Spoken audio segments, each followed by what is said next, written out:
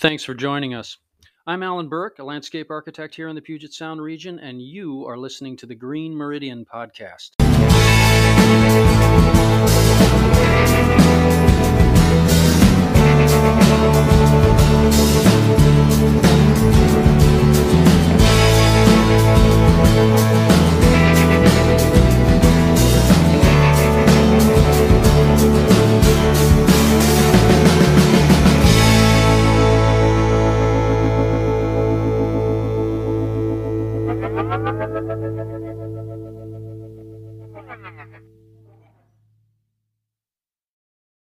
Welcome back to the Green Meridian podcast. This episode is about organizing your time as a designer. I think we can all agree that landscape design and outdoor construction work is really frenetic. We talked about it in our first episode. You've got not just the myriad of plant materials to think about, of course, but also all of the nuances found when we work with wood and stone and metal and water, not to mention electricity and fire. Throw in a workforce that often may not speak your language and the necessity to satisfy the aesthetic desires of a client that may or may not know what they want, and a spouse that doesn't arrive on the scene until Act 3 wanting a complete rewrite, and, well, you need an organized toolbox at the ready. How do we keep it all organized when we have clients to call, materials to order, plans to draw, estimates to complete, and billing to do? Oh, and we have a spouse and kids and maybe a life to think about? I saw a cartoon in the New Yorker once. A cop is leaning on the driver's side window of a car writing a ticket. Inside, the driver has a laptop in the passenger seat, a cell phone in his hand, the radio blaring, and a notepad in his lap, and he looks up and says, "I'm sorry, officer. I didn't know I was driving." Like a distracted driver, your work will pull you in all directions. Me, I complain whether I have too much work or not enough. It's kind of like the weather. I like whatever weather we're not having at the moment. But I do know what world I'd rather live in. If you're successful, God forbid, folks are going to call you. The only thing worse than having too much business is not having enough. Having known the latter, I'll take the former. With that in mind, let's spend a few minutes talking about how you choreograph your time as a designer. You want to be able to jujitsu your effort in order to be able to create a maximum impact with the least amount of work. To me, this is resolved by recognizing repeated tasks, simplifying and predicting the next steps, and then automating this work so that it is easily accessed, and importantly, it's quickly responsive with a set beginning and a clear ending.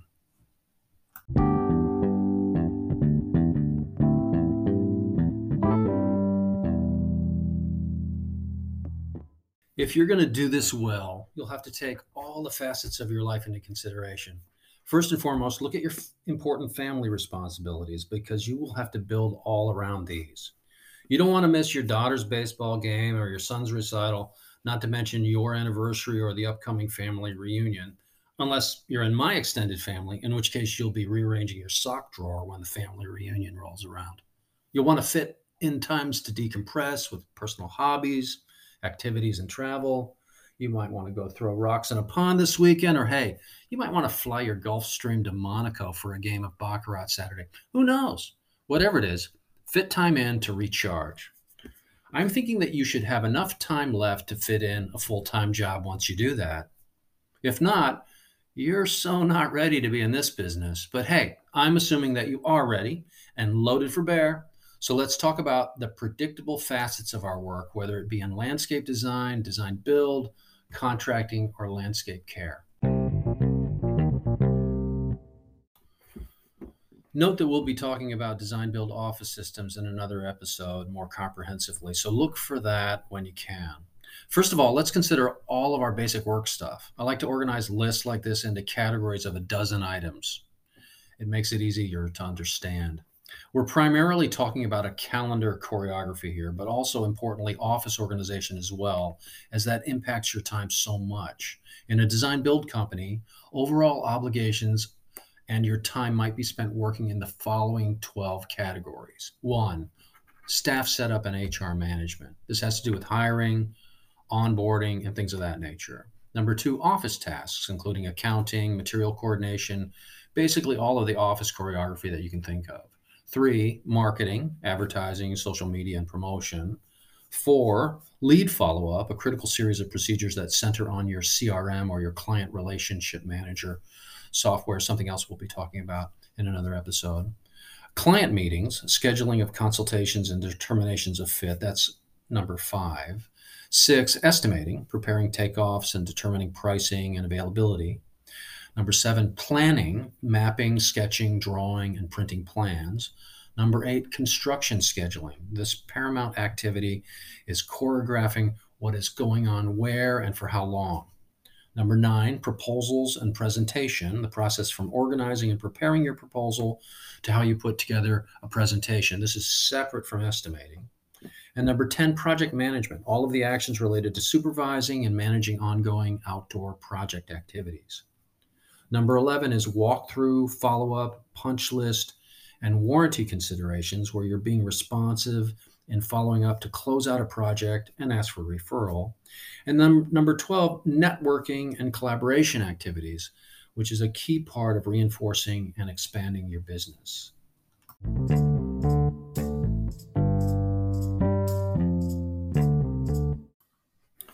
Compartmentalizing each aspect of your work allows you to easily access and sort all of your activities so you can get more done.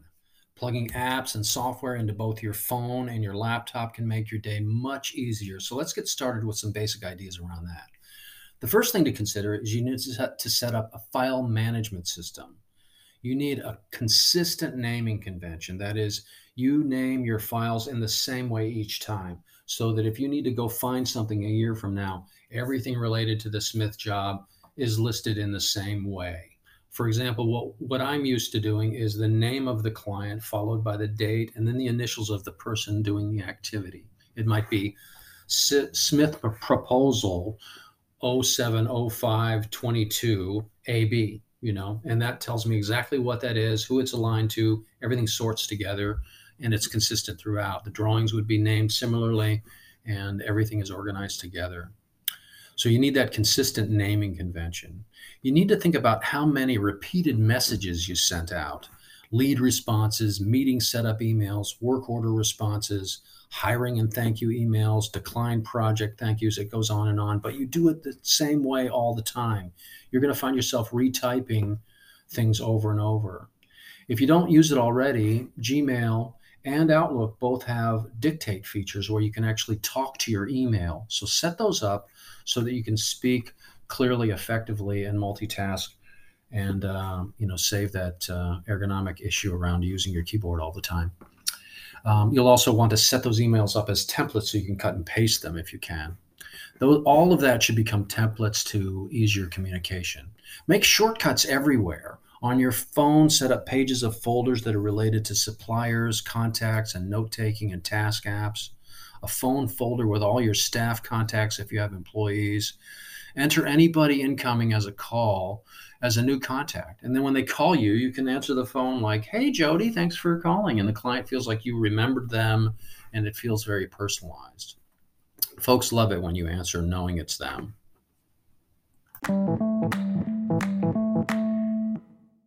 Let's talk about some easy and basic tools for organization. For email, you're probably using Gmail or Outlook, so use templates like I talked about earlier, and then also set up signatures that are automated for your address and phone number and your company logo and that type of thing, so they come up professionally on any document. You're probably using some kind of office system, whether it's Excel or Word. You might be using Google Docs or Sheets or something of that nature as well. Excel and Word in combination could be your go-to estimator and proposal. That's what we've been using for almost 20 years, and it's very comprehensive the way we've developed it. So it's quite easy and it's inexpensive to use. Tie all of these to your phone as well and practice accessing that. Don't make it some esoteric weird thing that you have but you don't use. Make sure that you can access it, including printing from your phone if you can possibly do that. That will make your life easier. One thing I do is I set up Google Chrome tabs, which enable you to turn on your computer, and when it opens up, all of your interactions are available as folders immediately, and you can start accessing and using them. So set Google Chrome tabs to open up on all of your often used apps all at once at startup. You should also try to set up all of this stuff to work on your phone as well, of course. What else do you need?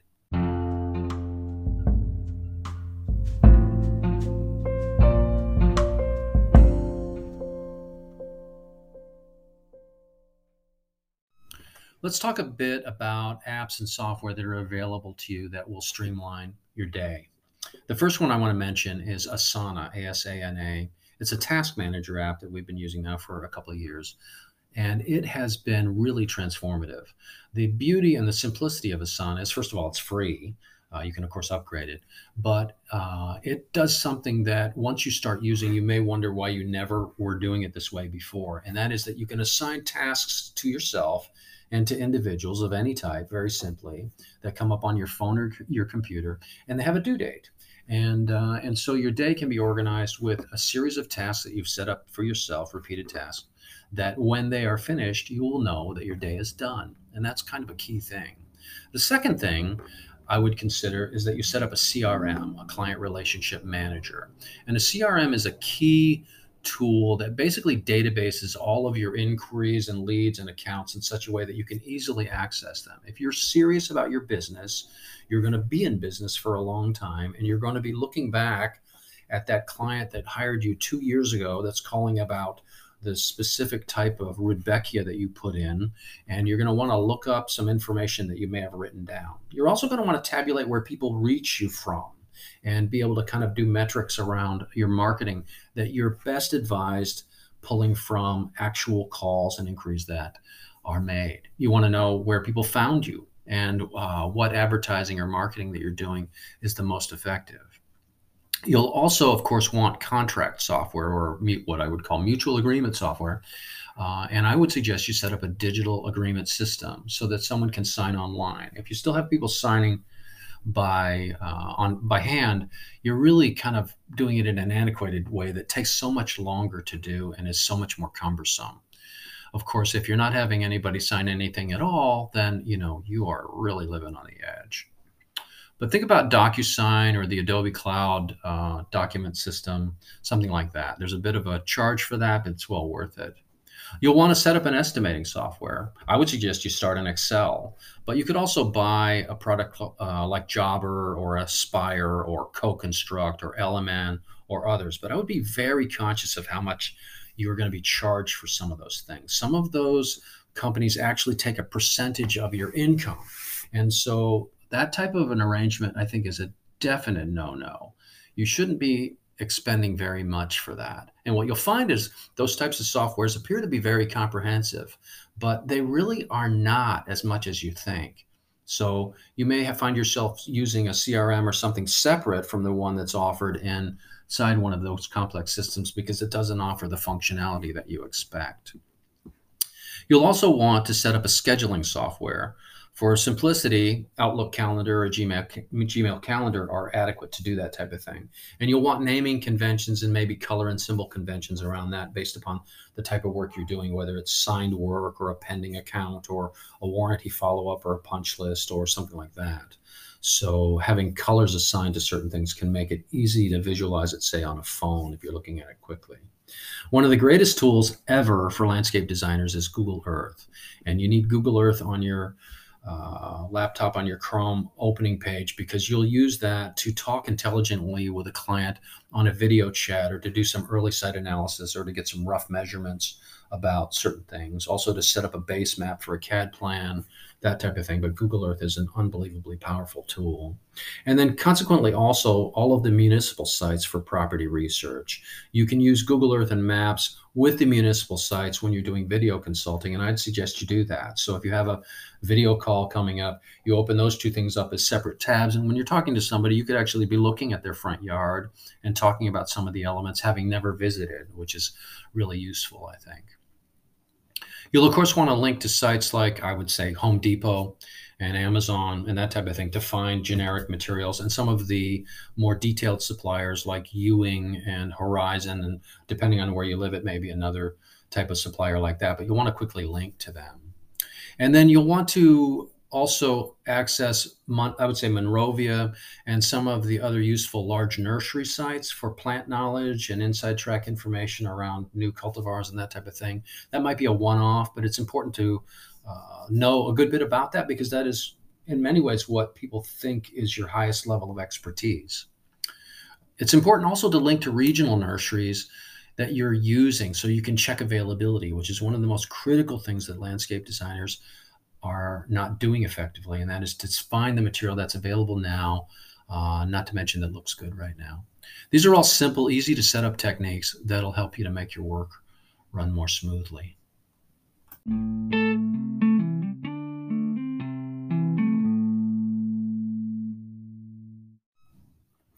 Hey, there's a lot going on, but how do you really know when you're overloaded? As I said earlier, I think time tasks from Asana or some type of task manager like that can tell you when you're done for the day. That's a really critical thing to try to set up. When we start a new project, we have a default board with repeated tasks that we duplicate. These tasks are then dated and assigned to come up at the appropriate time. If we sign a project, let's say for 3 months from now, we know there's going to be a job setup. We know there's going to be site visits. We know there are going to be plant coordination usually. We know that we're going to do a walkthrough. We know we're going to schedule, say, a honey bucket or a line locate for that type of thing. Those things all have to be done, but they have to be done in a certain cadence at some future date. So when the project signs, you can assign those dates and they come up at the appropriate time a couple of months from now and you don't forget to do them, informing the client or maybe following up with the client when the project's done to say, how are you doing? How's everything looking? So that's a really important tool to use that takes a simple thing, but that without it, you'd have to pull all that stuff out of your mind and remember it each time. To be able to really set a routine and predictability to your project management, you need to make a list of these typical tasks that you repeatedly need to do, and then put these generic tasks in at your best anticipated times in the calendar. Then you can override and specify each item as it comes up. You don't have to necessarily go to that site visit meeting at 3 o'clock today that is not necessarily a meeting with the client, but just when you're going to be coming by. You might be doing that in the morning instead. But it's just important to know what you had anticipated the routine to be based upon your load of work for the day. As a landscape architect with a design build company, my typical week needs to address these kinds of typical tasks.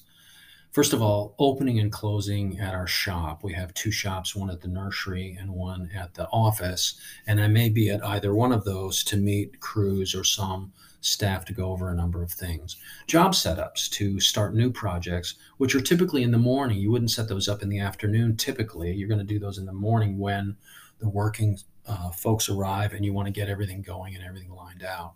Office time, of course, with meetings and estimating and planning, like we talked about earlier, HR stuff and supplier meetings and things of that nature. For me, also working from home. I work from home Tuesday and Thursday, and I try to time my Seattle clients in that kind of a time frame. Whereas on Monday, Wednesday, and Friday, I cross the water here across Lake Washington, and I do all what we call our East Side clients. So, and then what are your site visits with key times? Site visits are going to check on certain things that maybe haven't occurred yet, but you need to be aware of. You might do one a week, you might do one every day, I don't know. But key times would include, like, setting plants, checking hardscape alignments, that type of thing. And so you'll want to have those dates kind of set up in advance. Client meetings and potential client meetings are absolutely critical. So how many are you going to have each week and how far are you booked out? A key thing that's asked very often from a potential client is, when can I meet with you? And if you're just poking around and finding the first open spot in your calendar, you're really not doing it intelligently. You need to set it up where you know that you're doing this area at this time. And so you can give a very specific list of dates and the client can choose from those. There's some key software around that as well that you could use that really automates it. I don't really do it that way. But I do have a fixed cadence of dates that I use for what I would call my East Side and my West Side clients, depending on where I'm anticipating I'm going to be. And then, of course, walkthroughs and that type of thing, so that at the end of a project, you can close it out adequately. These are all important, but simplified things to think about scheduling into your whole calendar.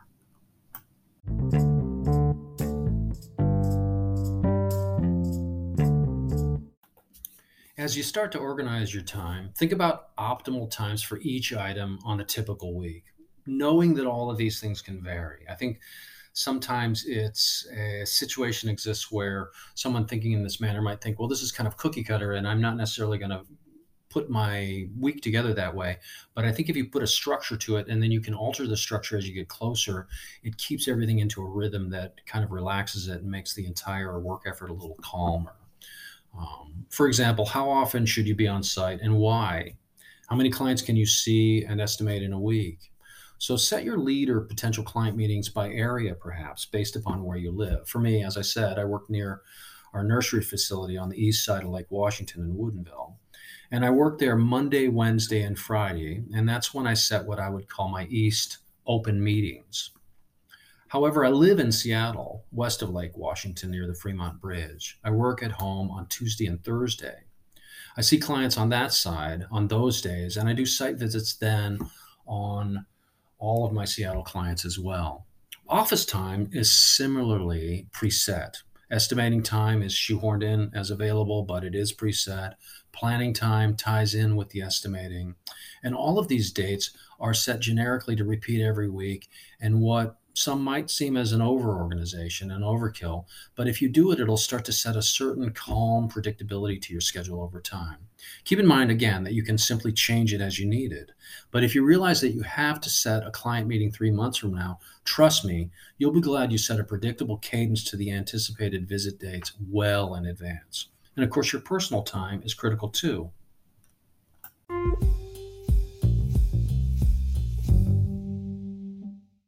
So good luck with this. But, when you're measuring success, you need to do it in your own way. I think you do get a well-needed perspective as you get older. Those shiny objects that you value kind of lose their luster over time. If I could have seen myself as I am now, many years ago when I was starting out, I managed a nursery in 1979. I think if I saw myself now, I'd be both pleasantly surprised and freakishly horrified. I might say to my older self, hey, you built some nice stuff. You've come a long way from that $70 a week job at the hardware store. But geez, dude, you're almost bald and frankly, you're a little pear-shaped. So what the heck? Then again, you've raised 3 wonderful kids, and most amazing thing of all, you're still with that girl you met when she was 16. Not too shabby, dude. So in the end, business be damned. It's just a means to an end, isn't it? Nobody really cares about your big business moments. You do. And hey, if you can do it in peace and with passion and make a profit, Godspeed to you. But the real metric of meaning won't be found in your work. That's just a game that you play, a skill that you develop, and dice that you're rolling. The golden core of your life will be in those aspects that were so obvious to you all along. The comfort of your family, your health, and the love of your life. And those hard-won jewels will be just the things that throw all your world into a beautiful chaos, despite all the things that you plan.